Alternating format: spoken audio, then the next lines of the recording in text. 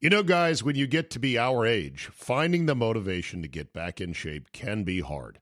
It's just plain tough to find a routine and to stick with it. Good news. Fitbod is a fitness app that is anything but routine. It tailors your workouts to fit your life, your goals, your gear, and even your schedule, so you can avoid burnout. And Fitbod helps keep up your momentum by mixing in different exercises, reps, supersets, and circuits. Best yet, Fitbod has over 1,000 demonstration videos, so you can learn the right way to do each exercise. It's time to ditch the boring routines and kickstart your fitness journey. Add Fitbod to your workout essentials. Join today to get your personalized workout plan. Get 25% off your subscription or try the app for free at fitbod.me/Zabe. That's fitbod.me/Zabe. Today on the Zabecast, the NFL has opened a can of misery with this new lowering your head rule. To quote the great John McEnroe, you cannot be serious. Drew Olson rides with me today. He's going to go to the Final Four, and we'll get to the bottom of why he hates the song One Shining Moment. We got Sister Jean. We got Chavez Latrine. We've got Man Law and more. You got an hour to kill, then buckle up and let's go. Here we go!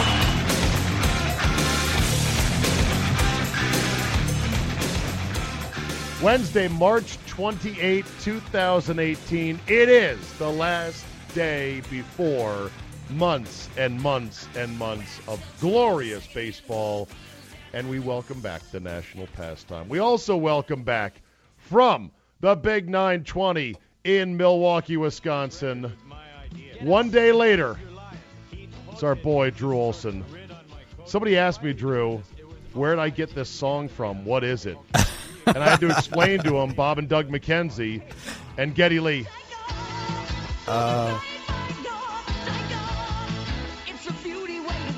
Hey, Hoser, take off. Wasn't this from a movie? It was a bit on SCTV that went to a movie called Strange Brew. Oh, that's right. This was from Strange John Brew. Candy in that, too. Now, think about this, Zabe, because to you and me, and it's a sign of getting older, stuff that happened 30 years ago seems like it was last week. Yeah. And then think about that, like people in your youth, when you were a whippersnapper just out of college or something, people telling you about Abbott and Costello routines or something. I know. Or just like, are you kidding? The Honeymooners were a great show. And then he used to say, to the moon, Alice. Like, what the fuck? But I was passingly aware of the culture. I knew of those references. I wasn't completely out of my depth and blank stare like, what the fuck are you talking about? I feel now that whenever I bring up a Larry Bird or Magic Johnson take, I feel almost like You're prehistoric. I feel like I'm a guy that's referencing George Mikan. Kuzi was a hell of a ball handler. Or a Kuzi reference, you know? There's no doubt. But hey, as long as we continue to be sports fans and as long as we continue to be alive, this is our fate. We will become that old guy sports fan who sees the new guys and say, he's not as good as Bird or Magic back in the day. Daddy, who are they? Or Grandpappy, who were those players? Well, son, come sit on my knee, and I'll tell you. Yeah, I did a show with a beloved, dear partner of mine who would make references to Rick Barry complaining about calls and stuff. I'm like, nobody knows who the hell Rick Barry is, dude. We're not doing a show at Del Boca Vista. Yeah. You got to freshen it up a little bit. Let's go. Keep it current for the current Even generation. Bill Laimbeer complaining about referees is now in the dustbin of history. Yeah, it's pretty bad. All right, let's start with the big story that came out yesterday.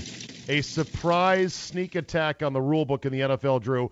Lowering your head will now be subject to a 15-yard penalty and a possible ejection. This was a rule change proposal, number 11, on a list of 1 through 10 that the league released a week ago. Nobody saw this coming. This came out of left field, and now people are freaking out because it really is going to threaten the fundamental nature of football, I think. Sports used to be the toy store, Zabe. It used to be so much like fun and relatively easy, and we were looked down upon by the people. But now sports is like politics. This is like a state assembly slipping something into a bill at 3 a.m. It is. And fucking everything up. This is unbelievable the way they did this.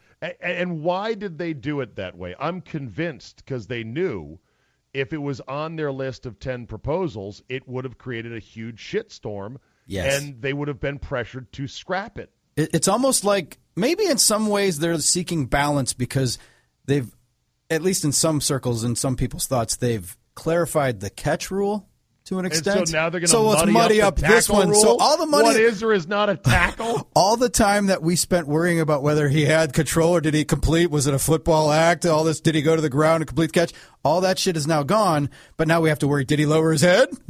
Yeah, exactly. I would say most fans would willingly and eagerly give up the clarification we think we gained on the catch rule to eliminate this new rule about lowering your head. Why didn't they just go with, the college targeting rule seems to work okay. Why not just adopt that? That, a lot of people don't like the college targeting rule. I don't know where you stand on it. I'm okay with it. I'm okay with it. I see it enforced in inconsistent manner because college referees ostensibly aren't as good as NFL referees.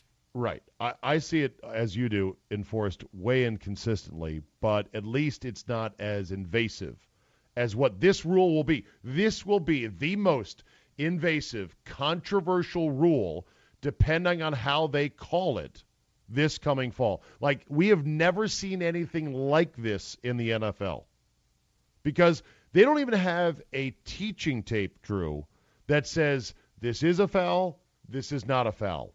This is a violation. This is not a violation. But guess what? The internet being what it is and people being industrious and creative, I bet by the end of today, if not already, there will be on Twitter cut-ups and 60-second highlight reels showing, well, that's going to be a penalty next year, and that's going to be a penalty, and that's going to be a penalty. Don't you think we'll see that on the internet by the end of the day? Absolutely. And then, but the thing is, like, the owners asked for this. That's what the reporting I'm seeing is that the owners kind of asked for this. Yeah, I bet the owners asked for it because it all goes back to, of course, the liability. And I think the owners were freaked the fuck out about the Ryan Shazier injury, which, thankfully, you've seen how Shazier is progressing in recovery. Amazing. Was doing pull-ups the other day. Phenomenal recovery by him. But I think they were scared, senseless because that was looking like a really, really bad injury. And Shazier is not a quarterback who's in every piece of marketing the league has. But someday, a quarterback who is in every marketing piece will be lying motionless on the field, facing a life in a wheelchair. And that could be disastrous for the league. Yeah, I agree. It's the way they slip this in, it's a cluster. It's waiting to happen. You're right. It's a one-sentence rule, isn't it? Isn't that the language of it? Well, we're all still coming to grips with it. It'll be rewritten, but it was, as far as I know, I saw it was like one sentence. It shall be a 15-yard penalty. Let me find the sentence. I saw on Twitter, somebody with a screenshot of the rule book with crossing out certain parts of the rule as if this already existed somewhere in the rule book. That's another thing. Nobody's really sure what's actually in the rule book. The rule, the one I saw, it said, it is a 15-yard foul if a player lowers his head to initiate and make contact with his helmet against an opponent. And that's what the new rule is going to be. That's what it said. So it's open to interpretation. Replay is going to be a cluster. It's going to be That applies to offense. It applies to defense. It applies to linemen. It applies to running backs. A running back at the goal line gets horizontal with his helmet. Otherwise, he's benched. Like, what are you, running like a pussy? Get in there. You need forward lean. You need to plow your way into the end zone. And nose tackles are going horizontal to the ground, by which their helmet will be the first thing that hits people. This could be a disaster. Or it might be something that they put in just for the lawyers and just for the concussion lawsuit, and they never actually really enforce. Well, the fact that they put it in, they could have made it a point of emphasis and gone by what rules they already have, I guess.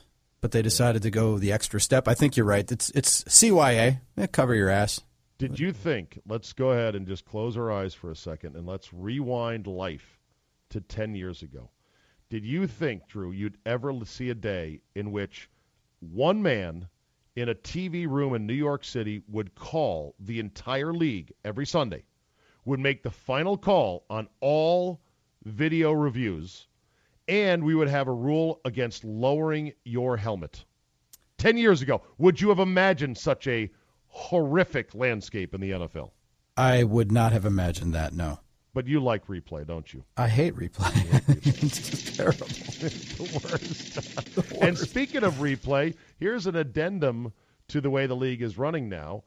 A report by Sal Paolantonio said that the NFL used what is now going to be the new catch rule in the Super Bowl on the replay decisions, even though that rule had not yet been passed. That is, well, we all knew that because I said that. Ertz and Clement, take your pick. Are those catches during the season? No. You've seen catches like that overturned. There's no fucking way. Sal Pell said in a conversation with Alberto Riveron that the rule was already in place for replay rulings involving Ertz and Clement, and said, Paolantonio, they were basically legislating on the fly during the Super Bowl. That's insane. Chris Mortensen agreed with Paolantonio, saying, I will still maintain, as I said Monday, saw the rule in action during the Super Bowl when the Eagles played the Patriots. Wow. And yet the league is going to assume, Drew, that we're going to be there front and center in front of our TVs and in the stadiums cheering come September no matter what. They just assume that. They build that in, and they're probably right. But at some point, with enough tinkering, with enough nonsense, they're going to break the model, I think. Maybe not yet. Cuban said that they were going to get fat and suffocate, didn't he? No, hogs. Pigs get fat, hogs get slaughtered was what he said. Yeah, well. And he said that the NFL's comeuppance was within a 10-year window. We are now at year 5 of that Cuban He might be right. All right, you're going to the Final Four. I am. Congratulations, Drew. Very exciting. Last time you were at the big Final Four shoot 'em out? Never. I've never been to a Final Four. I've been to regionals in Arizona, and I've never been to a Final Four. On the bingo card of big-time sporting events, which squares remain unticked once you go to the Final Four? Masters. Okay. And Olympics are the either two. Winter or summer. Either winter or summer. I've never been to an Olympics, never been to a Masters. I've been to... How about Wimbledon? Wimbledon? Is that even a major anymore? Yeah, I'm just thinking of... I'd love it, but no, I've never been. All right, so you've been to an NBA Finals game. I have been to an NBA Finals game, yes. Okay, you've been to a World Series, obviously. I have been to World Series, All-Star games, Super Bowl. I've never been to a national championship game. I've been to a couple Stanley Cup finals. Really? Yeah. When was this? I covered when the Blackhawks beat the Penguins, and I covered the Rangers winning against the Canucks. That was a great frequent flyer mile series. In your ink-stained wretch days? I was a newspaper guy, yeah. Indeed, yeah. My boss, I had a new boss. And they sent you to cover those even though baseball was your wheelhouse. Yes. Well, baseball hadn't been my wheelhouse yet. I was still general assignment, and they sent me. My new boss wanted to make a splash and shock the industry, so we covered the Stanley Cup and the Rangers. And while I was covering the Rangers, this is a great story, while I was covering the Rangers, Canucks, and flying 94. Across the continent in 94, that on an off night, I was in New York with a night off, and my boss realized, hey, the Knicks are playing tonight. Why don't you go over and cover that playoff game? So I covered the Reggie Miller shooting down Spike Lee game. No way. I just happened to fall into that one. This was back when they would send reporters willy-nilly all over the country with hotel room expenses, minibar expenses, per diem expenses. Yep. Rental car expenses. Well, I never rented a car in New York, but that was it. But yeah, that was the kind of deal. That was the harmonic convergence. I was covering the World Series in 2001 when Michael Jordan came back with the Wizards and had to cover his first game back because it's like, hey, why don't you blow off that World Series game and go to the Garden? Okay.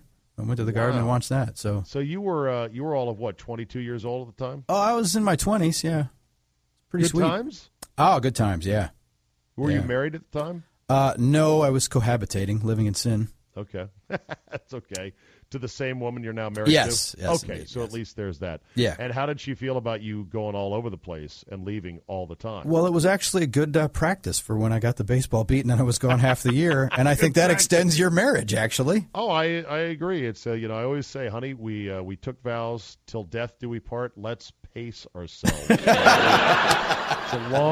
It's a long march to the grave, honey. Let's not wear ourselves out along the way. So, all right. So you're going to the Final Four. Yes, doing Radio Row. Yeah, what's it like? I mean, I've been Super Bowl Radio Row. It's a bit of a cooked up Radio Row compared to the Super Bowl. It's smaller, and it's kind of controlled by Westwood One, who I guess is sending you.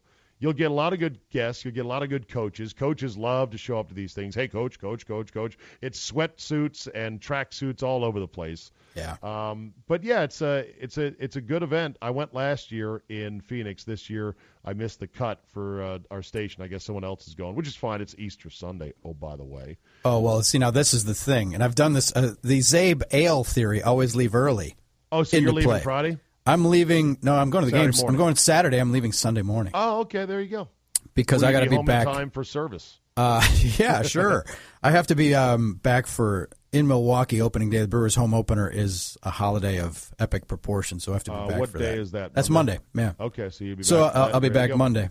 Well, I've done that at a Super Bowl before, Zabe. I did Radio Row and then flew back on Sunday morning. Went to some parties on Saturday night and flew back on Sunday morning, which is the airport's empty. It's a sweet spot. I was home by kickoff. Yeah, it's fantastic. Easy. It's great to get out of. But yeah, so the thing about the Final Four is that ever since they moved it to domes, which I think was '98, the last one where they had it at a normal stadium that was at East Rutherford in New Jersey, the sightlines are unbelievably awful. It is awful to play a basketball game in a dome, but the NCAA loves whoring out for the money. They love selling 45,000, 50,000 tickets instead of 18,000. I say they should just double the price of the tickets and keep it in a normal stadium. And if people go, oh, my God, it's $700 for a ticket to the game, it'd be like, yeah, because there's only 18,000. Supply, demand. Supply, demand. If you can't afford it or don't want to pay it, don't go. Well, we like to get fans in and sit, 5 acres away up in the upper deck of the Alamo Dome. Yeah, I never understand that. Like, what's the attraction there? And money is the attraction. That's the attraction. I don't know where my press seat is going to be, but I'm not thinking because I'm a radio guy now. When I was a newspaper guy, I had prime seat. Like an event like that, I'd be on TV. I'm not expecting that now. Where do you stand on Sister Jean? Are you overstuffed on Sister Jean? Because now Sister Jean has T-shirts, bobbleheads, licensed socks. I was overstuffed 2 games into the tournament.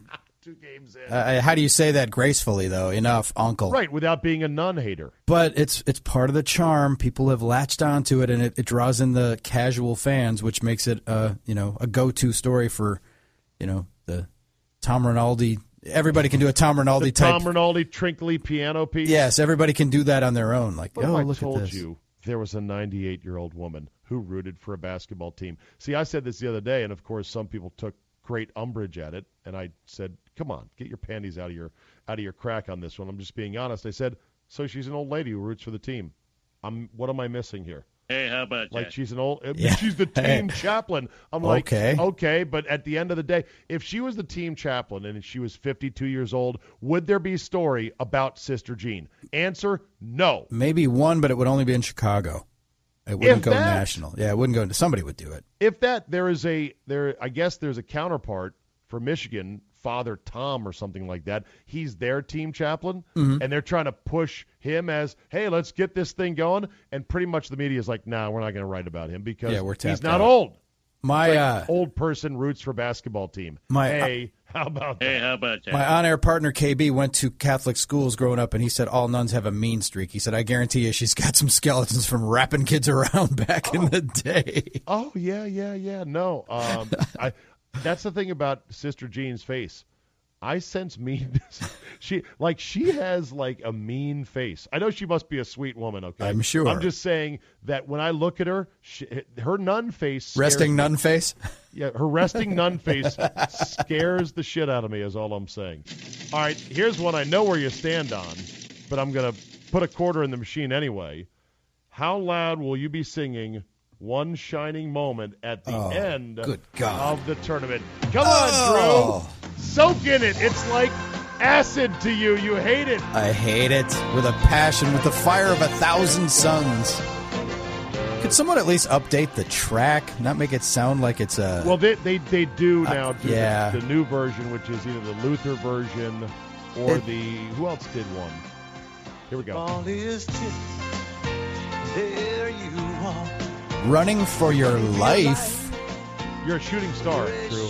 Yeah. Somebody said now the lyrics should be amended to the ball is tipped and there's a stoppage of play to see who it went out off of. That would be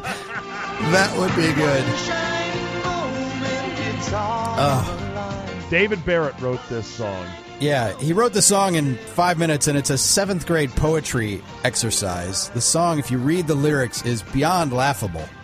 And people just, if it's so great, how many people have it as their ringtone, and how many people listen to it with the windows down on a summer day, blasting that, bumping that at the beach? Yeah, great fucking song. But everybody's like, oh, and I get hate mail from people because they don't understand why I hate it. It's like, it's a summation of the tournament. The highlights are great. I can watch the highlights with the sound turned down. Pick another fucking song.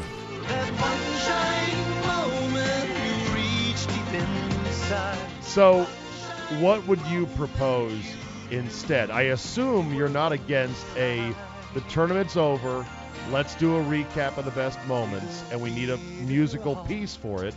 I assume you're not against that. You're not advocating to just say, well, that was the tournament. Goodbye, everybody. No, I like the highlight package. I dig it. You want a different song? I want a different song. Year, or something current, contemporary? You could almost timestamp it by the year, because when someone says, depending on what song is hot. What year was Sister Sledge's We Are Family on the top of that was the 79 Pirates theme song. That was their, that was the answer.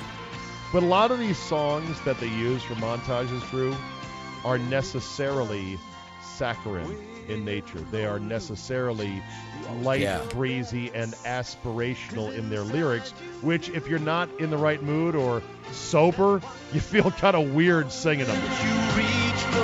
But you just get one cocktail, you get that good warm feeling, you're like, oh, I'm into this, man. One shining moment you're willing to try. One shining moment you knew, Drew.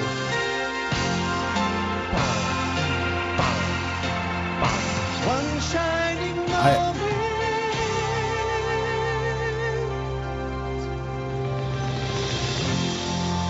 Every cliche covered, every box checked. Not only is it cliched in the lyrics, Zabe, it's cliched when it comes to the crying cheerleader and the diving guy and the coach going crazy. You're right. It's true. It's the same thing. Anybody could put together that montage, and we could put it together from any year, and you wouldn't know what year it was particularly. But I challenge all of our younger listeners who are in college now, the guys who are listening to this as they're avoiding schoolwork and stuff. Get your buddies together with a 12-pack or whatever mood enhancer of your choice. Yeah. Sit around. If somebody has an electric guitar or can play the piano, in 10 minutes you can write a more compelling song than that song. Okay. I'm sure many people have tried because it's a huge career starter if you can do it. But like I said about these songs, you start playing them and you start thinking, oh, this would be great with highlights. And then you start thinking, but that's going to be cheesy. Like here's one for you, like something just like this from the Chainsmokers. Okay, you want this instead? Can you see highlights? You could build some highlights, absolutely. Now, something just like this.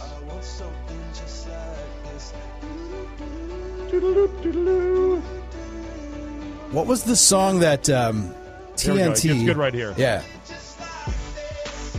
Yes. Now the highlights pick up in intensity.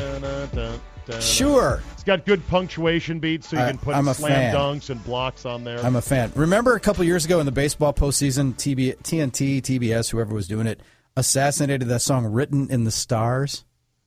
No. If I played it for you, I don't have a way to play it on my setup. I've got, who's it by? Google up "Written in the Stars." Hell, I don't remember, but it's a freaking awful song. Just Google up "Written in the Stars" like NCAA. I don't know who it was. There's a couple here that... Is that it? Oh, that is not it, I don't think. Okay, that's well, right, wait, this maybe is it was. Is that it? No. Okay. MLB. Maybe it was that first one. It was the 2011 postseason commercial. Tiny Tempa. Written in the There it is. There. Tiny Tempo. Yeah. Yeah. Oh, by the way, this is explicit, so for those Oh, of you yeah, listening yeah. on the But podcast. they were only playing the. No. It was just the Written in the Stars part that was in and out of commercials.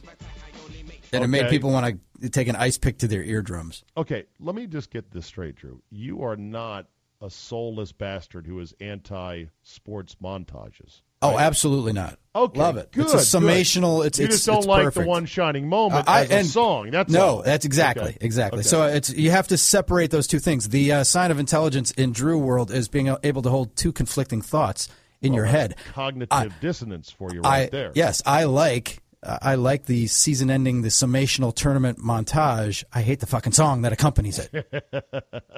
Now, and I'm coming from a place where when the Packers score a touchdown, Todd Rundgren's Bang on the Drum plays. Sure. And that is a cultural phenomenon in the state of Wisconsin. He wrote it probably, under the influence or something, but he wrote it in 10 minutes, and it has survived and taken on a mantle that if you just listen to the song, it doesn't really deserve. It's a throwaway song. He admits it's a throwaway song, but it's now become eternal in Green Bay. One of the great montages that I saw, and it was only about a minute, and it was an ad. It was an ad put out by Major League Baseball at the end of the season, like thanking baseball. Like, yay, baseball's over. Wasn't baseball great and fun? It was put to the tune of this, Crazy Youngsters from the movie Pitch Perfect.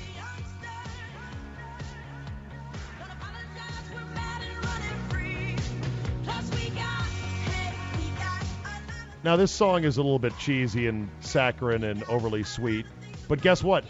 They had this incredible assemblage of baseball highlights, guys flipping the ball behind their back, double plays, running around, blowing bubbles in the dugout, little kids, little Jimmies, Drew, in the stands, getting a baseball from a major leaguer, and then their eyes lighting up. And to this song, Crazy Youngsters, it's like, yeah, the players are crazy youngsters, and the kids watching baseball are all crazy youngsters. Sure. This is by Esther Dean there. So, all right, good. Well, I'm glad that you're not a ghoul who doesn't like montages. You just don't like One Shining Moment. I don't like the song, the lyrics. I don't like it. Okay. That said, how are the Brewers going to be this year, Drew? Lay it on me. It's looking pretty good. A lot of people are nervous they didn't go get that marquee starter, that Jake Arrieta guy. But he was available. They're actually looking pretty good. They had a good spring, but that's another thing where I love the run-up to opening day, and it happens every year where people – okay, the Brewers had the best record in spring training in the Cactus League. Okay. And that gets you nothing, and it's predictive. Craig Counsell had a great quote about it the other day. He's like, is it supposed to be, there's nothing. He's like, you're not playing to win these games. You're playing for the development. You got minor leaguers at the end of the games deciding it. And like, okay, what does it mean? We had the best record. It means nothing. But people's hopes are up anyway with the Brewers. And then no matter what your team is, whether you're picked to win the World Series or whether you're picked to lose 100 games, if you lose the first game, there is such a deflation in the fan base. Like, oh, they lost the first opener. game. Yes. And just then the first game. It's incredible, the build-up, and like hopes are shattered. And then people realize the next day, oh, wait, there's 161 more of these bastards. Right. But it's incredible. It's like, it's hard to describe, man, from talking to fans. They get so bummed if your team loses the first game, which is no more meaningful than the second, third, or fourth game. Have you ever seen a year in which so many teams are trying to suck so hard? Because this is kind of where we're now in uncharted territory, right? When it comes to tanking, that more teams now are like, nah, we're not going to participate this year. Yeah, and that's, you win 60 games just by showing up, right? So that's the theory. Yeah, so Although some teams have gone sub 60 before. How much worse can they be? Yeah, I guess, but it's like, what's the record for losses in the season, Major League Baseball? What is that, like 116 maybe? I don't know. 116 and 40. Oh, my math is bad. Record number of losses, MLB.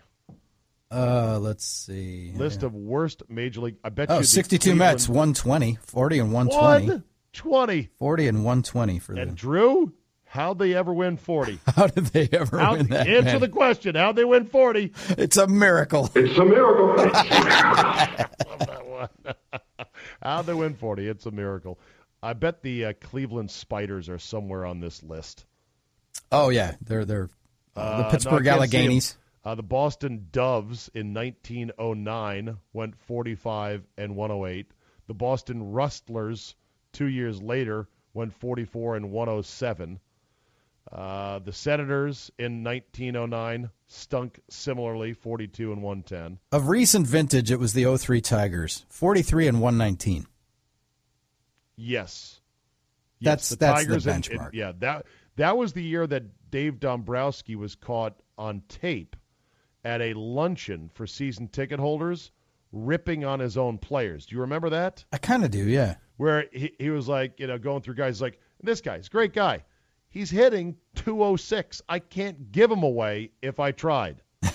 And he didn't know some Weisenheimer was in the crowd with a tape recorder and was going to release it, and then it was going to cause a big shitstorm. Yeah, So and you think the Brewers have a good shot of being a playoff team? I think, the wild card at least. There's that hope. They may be a year or two away from that, but they're on the cusp. I mean, they missed it by a game last year, so there's a lot of optimism. Okay. I think it was Dave Dombrowski. I'm trying to Google search it. That was the year Alan Trammell managed that year. Yeah. And with Kirk Gibson and Lance Parrish on the staff.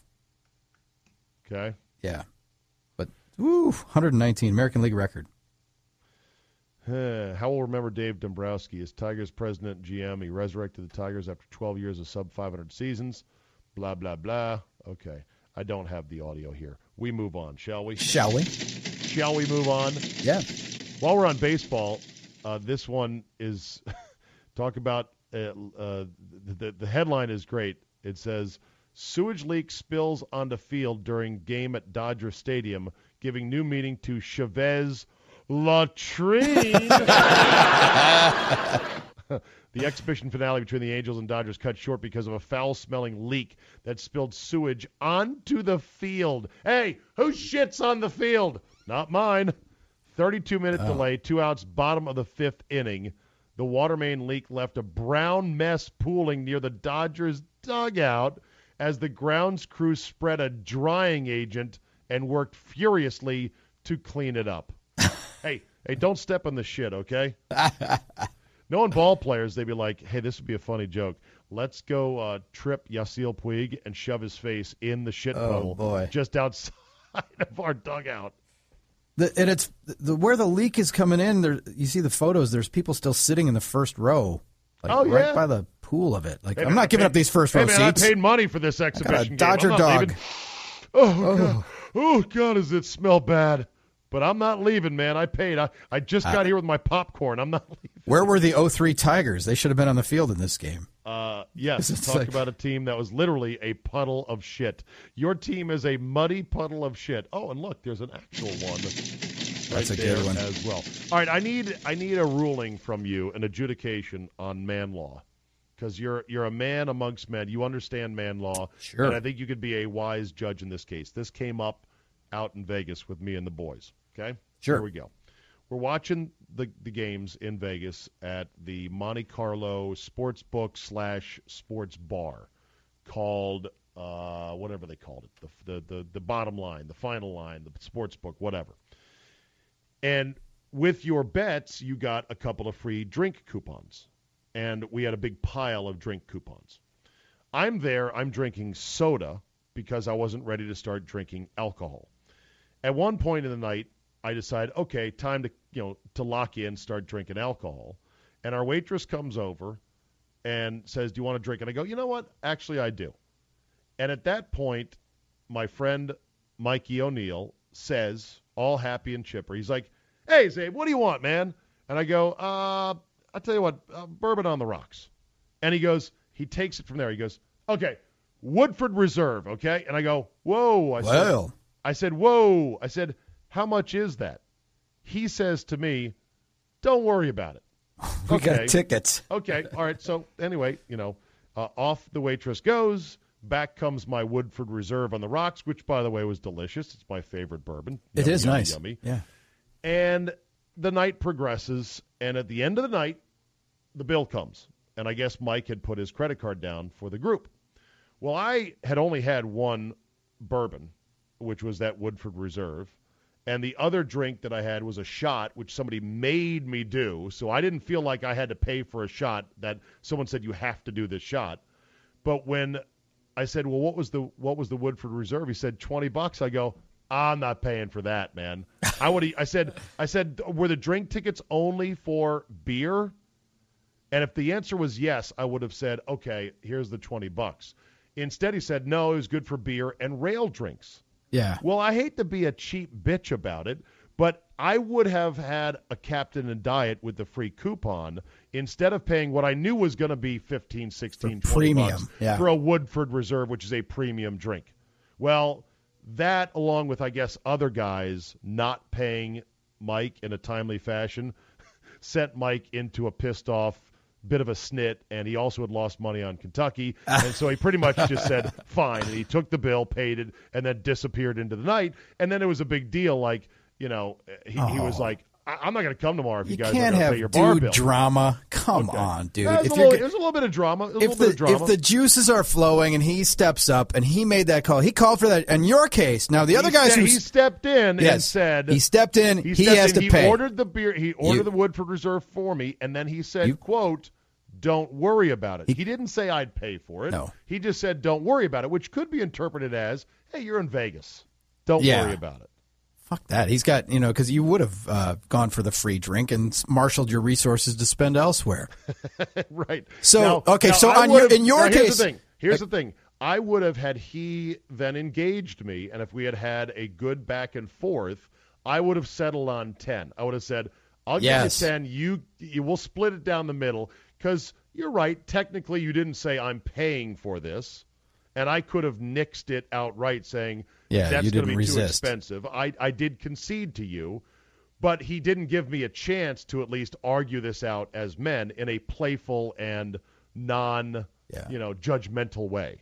My judgment would have been 10 apiece for the $20 drink. That would have been your ruling? Yes, but the drama that comes in, though, your case is separate. The drama that he ensued? The Chislers who didn't pay him, they a pox on their houses, the guys who didn't come up and just when the tab comes, they go to the bathroom and wait till it's settled, and then, because we all have friends like that. Right. Well, okay, so in addition, Mike had a lot of money on Kentucky that night, and Kentucky shit the bed. Kentucky delivered a muddy puddle of sewage. Of Dodger sewage. Dodger sewage, right. So he was already not in the best of moods, which I understand because I've been that way as well. And I guess there was some cab rides in which he sat up front and picked up the cab ride, and nobody went to their wallet on that. So there was an accumulation of things. And I guess it spilled over the next morning. We're playing golf, and I was in Mike's cart. And Mike said he's thinking about not going to watch the games at the place because people weren't paying their bill. And at that point, I just lit him up. I just yelled at him. I said, "Man, the fuck!" I said, "If anyone owes you money, buttonhole them and say you owe me money." He's like, "Well, but we're all adults here." And I go, "Yeah, we're all adults, but we're all men too." So man to man, if a guy owes you money, I said, treat these guys in our group like scallywags. That's how I do it as trip organizer. I have no qualms about telling somebody face to face, you owe me money for that, if they didn't pay their bill, because we have to be rough with each other as men. Yeah. And then just let it go.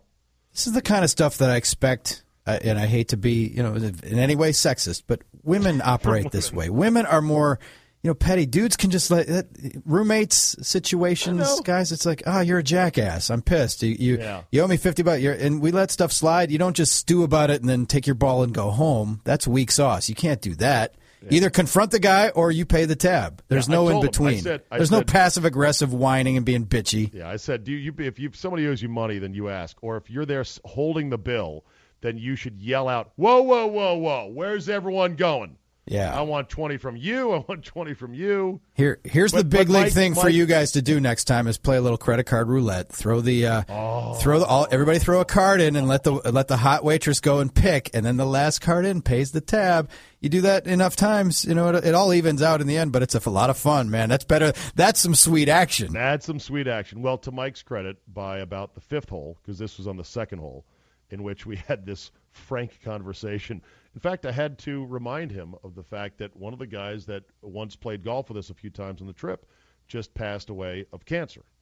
Very, very gut-wrenching, awful situation. And I don't know if that's wrong for me to bring up in the heat of the moment. Like, are you really caring about this? Don't you know that, Paul died of cancer, you asshole? Let's just fucking play golf and have drop fun. the mic moment. Yeah, that's it was, I felt like kind of wrong using that as one of the things. You went nuclear. No? That's the end of drama. You ended the drama. Okay. No, but perfect. But that said, okay, to Mike's credit, so that was on the second hole, and I just lit into him. And as soon as I lit into him, I topped the shit out of this 3-wood because I was on tilt. Like I literally had to try to calm myself. Oh, I love it. And then I topped the. And then shot. you got to scream at him for messing up your game. No, I didn't. I didn't you do should that. have. I didn't do that because I'm like, hey man, you chose to yell at him, so you're the one that's going to have to deal with the consequences. I then actually hit a great 3-wood after the top 3-wood to get on the green in 3 on a par 5, and then I 3-putted for bogey. So whatever. But to Mike's credit, by the 5th hole, he was perfectly fine. We had a great round the rest of the way, and by the end of the round, he was apologizing to me, and I said, "Man, there's no apology needed." I said, "Just at the bottom line going forward, if you front for something and people owe you money, you fucking ask them for it. And if they're not paying you, then mention it to me, and I'll come in as muscle, and I'll make sure that they pay you."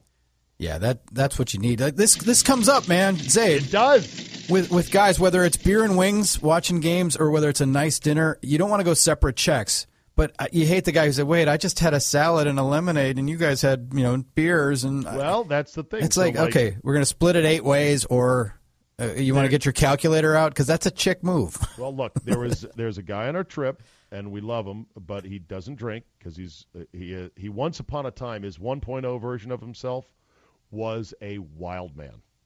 I mean, like drinking to the point where one more DUI for this guy and, they would put him under the jail kind of thing. So he doesn't drink, which is great. I mean, that's really hard to do, to come on these trips and literally don't drink a drop of alcohol. Am I right about that? Oh, yeah. Just to hang around people who are boozing, that's tough. Yeah. So we went to, big expensive steak dinner, hashtag, trademark, the typical big expensive steak dinner where everything's $100, right? Yeah. And he didn't drink, and he also, because he was on a bit of a budget, he had one of the lesser entrees.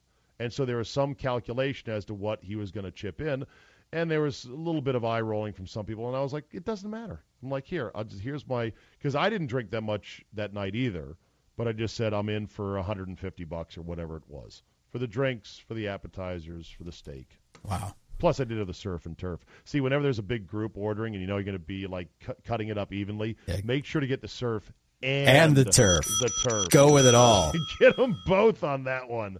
But wow. yeah, these things come up, and then I had to get on Gitter's case because he tapped out early on Saturday night at like 10:45 before his Sunday flight at 3:30 in the afternoon. Wow. I'm like, bro, what are you doing? Of course, he'd been drinking all day, so it happens. I suppose. That's right. Guys get along with guys as long as we communicate frankly and directly, and then don't harbor things. Yeah, like, breaking once balls it's over, is a let it go. sport, and then exactly, go on. So if you're listening, Mikey, I owe you $10 for that Woodford Reserve, which was delicious.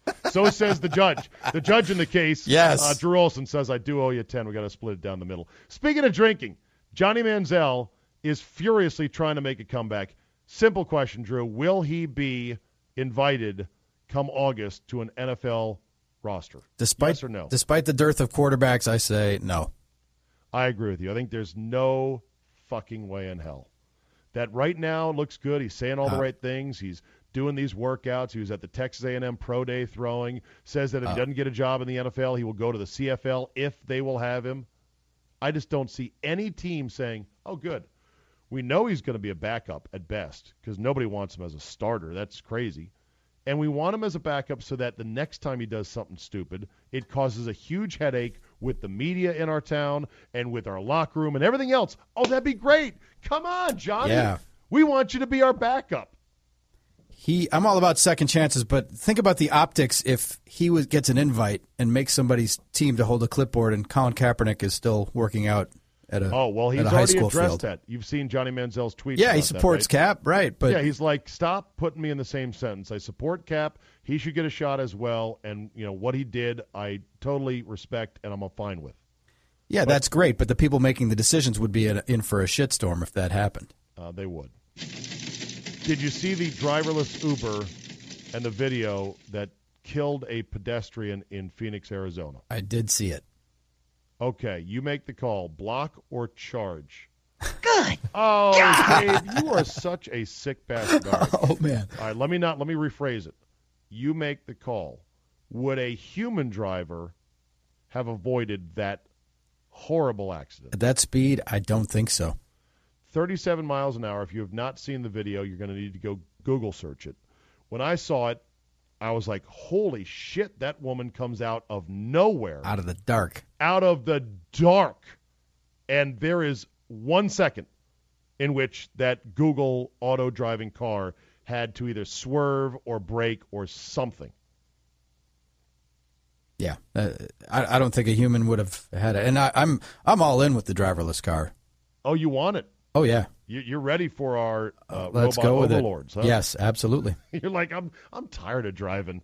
Plus, I want to drink and I want to pour myself into the back seat of an Uber Volkswagen and be told, take me home. Rush Jeeves. hour would be so much easier if the cars were driverless connected. It'd be seamless. It'd be like in the old like the cartoons when they showed traffic and it was moving, in different directions and it was seamless. Now, it seems like, okay, so from what I read, Drew, these Uber cars use LiDAR as their forward obstacle sensing technology, which is supposedly LiDAR is better than radar because it works in the dark and in the light equally well. In theory, it does. So even though that woman came out of the shadows at the last second for a car driving 37 miles an hour, which is not that fast, the LiDAR apparently didn't see her to then tell the Uber car to make any adjustments. And the guy in the car, because of course there was a human in there, for safety's sake, he was looking at his phone. He was like not paying attention, and you see the in-car camera show that loser look up at the last second like, ooh, as the poor woman gets plowed into. And could you tell what the haircut was on that guy? No. I mean, that was like that guy in that car, that Uber car, that driverless Uber was like John Q. Loser. Fat, burrito stained with this weird not even a ponytail. It was like short in the front, long in the back. Wasn't quite a mullet. I couldn't quite figure it out. It's trailer park or prison yard. I can't decide. It's one of the two, right? Yeah. So, obviously, they're now going to scale this back. They're going to, I think Uber has already announced, they're going to slow down on this driverless car thing. Google's going to still try to do what they're doing with it. There's no stopping the future of driverless cars. This will happen. You and I agree on this. Yes. Press forward with it.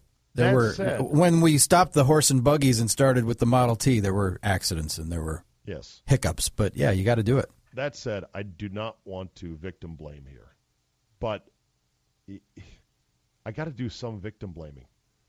You can't just walk your bike across a street in the darkness wearing dark clothes and literally not even look towards oncoming traffic.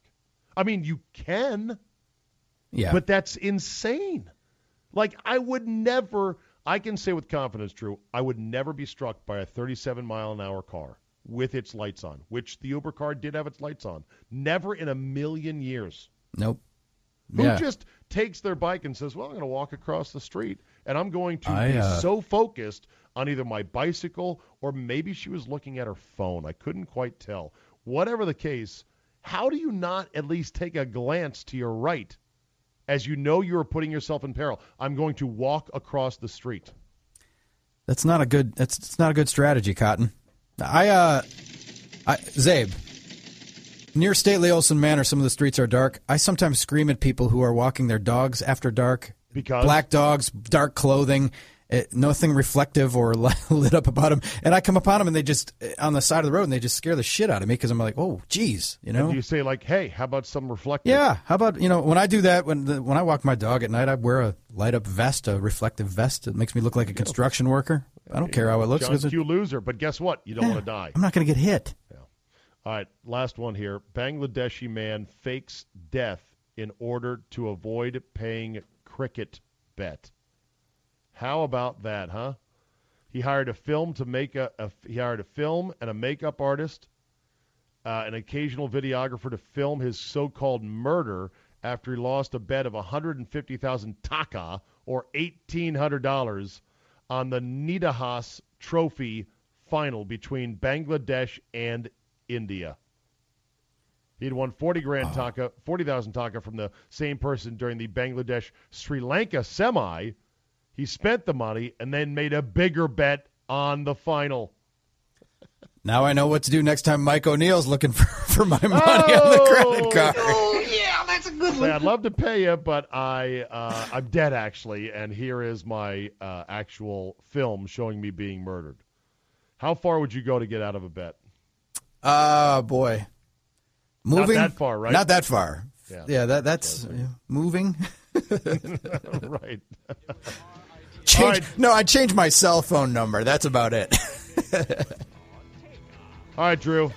You can listen to Drew on the Big 920 in Milwaukee, Wisconsin every day, except for opening day, from noon to 3. That's correct. Central Daylight Time. That's right. The iHeartRadio app is your friend. iHeartRadio app is your friend. And also you can follow Drew on Twitter at Drew Olson, MKE. All right, Hoser. All right, off to the take Great off. White We'll North. talk to you next week, Zabe. All right, see ya. I'm a band. All right, one last thing before we go, and I'll admit I have not read the full article on this. I don't think I need to, but I'm sure at some point I will read it. I saw this wash across my timeline, and I chuckled. According to this screen cap I saw of a story on the internet, that sounds really reliable, Zabe. I know. It said, in France, emailing workers after hours is illegal, comma, could that be coming to New York City? Oh, boy. Here we go. Ooh, here we go. It doesn't shock me that there would be a law in France that says it is illegal for an employer to email their employee after work hours. It's something that you would expect France to do. And I know many of you would say, well, that's a great idea, Zabe. You have no idea the shit I take from my boss and my work where I can't get away from my phone for 2 seconds. You know, my time is my time, their time. I work for it, and I work damn hard. Okay, I get it on that. It's just when you start passing laws. You know, sometimes there is beneficial emails that need to be sent at night or after hours. I often wrestle with, when should I send an email to somebody that I need to, advance the ball on when it comes to an issue or a project or something. And I often think at night is a good time to do it, that I don't like sending emails during the day when I'm focused on my show and focused on getting through the day and what else I have to do. And that when things calm down at night, I have my list of things, and I go, you know what? All right, I'm going to type out this email. I'll send it tonight. I'm not expecting an answer tonight, but I'm going to at least have it in that person's inbox the next morning so they can see it and deal with it and do whatever. I don't know what it would be like if there was actually a law in which you could not send work-related emails to either employees or bosses after hours. And then you've got to start taking into account time zones, because people have jobs with companies that spread across all different parts of the country and different time zones and different states. Are you going to think, well, I really need to get the Johnson account moved off of its initial phase, and I just got approval from the printer on that project, and so I'm going to make sure to send this to Mary Jane, who is working on the other end. Oh, wait a minute. She's in Chicago. Oh, shit, it's 7:30 here. Damn it. The office is closed. I guess I got to wait till tomorrow. Something tells me that would be a terrible idea. All right, that'll do it for us today. Thanks for listening. You know the drill. Tell 2 friends. Tweet about this show incessantly. Leave positive reviews. Download, subscribe at all the major podcast outlets, iTunes, Google Play, Overcast, Spotify, Stitcher, SoundCloud, and more. And as Stephen Wright, the great deadpan comedian, once said, everywhere is within walking distance if you have the time. Thanks for listening, everyone, and we will see you next time.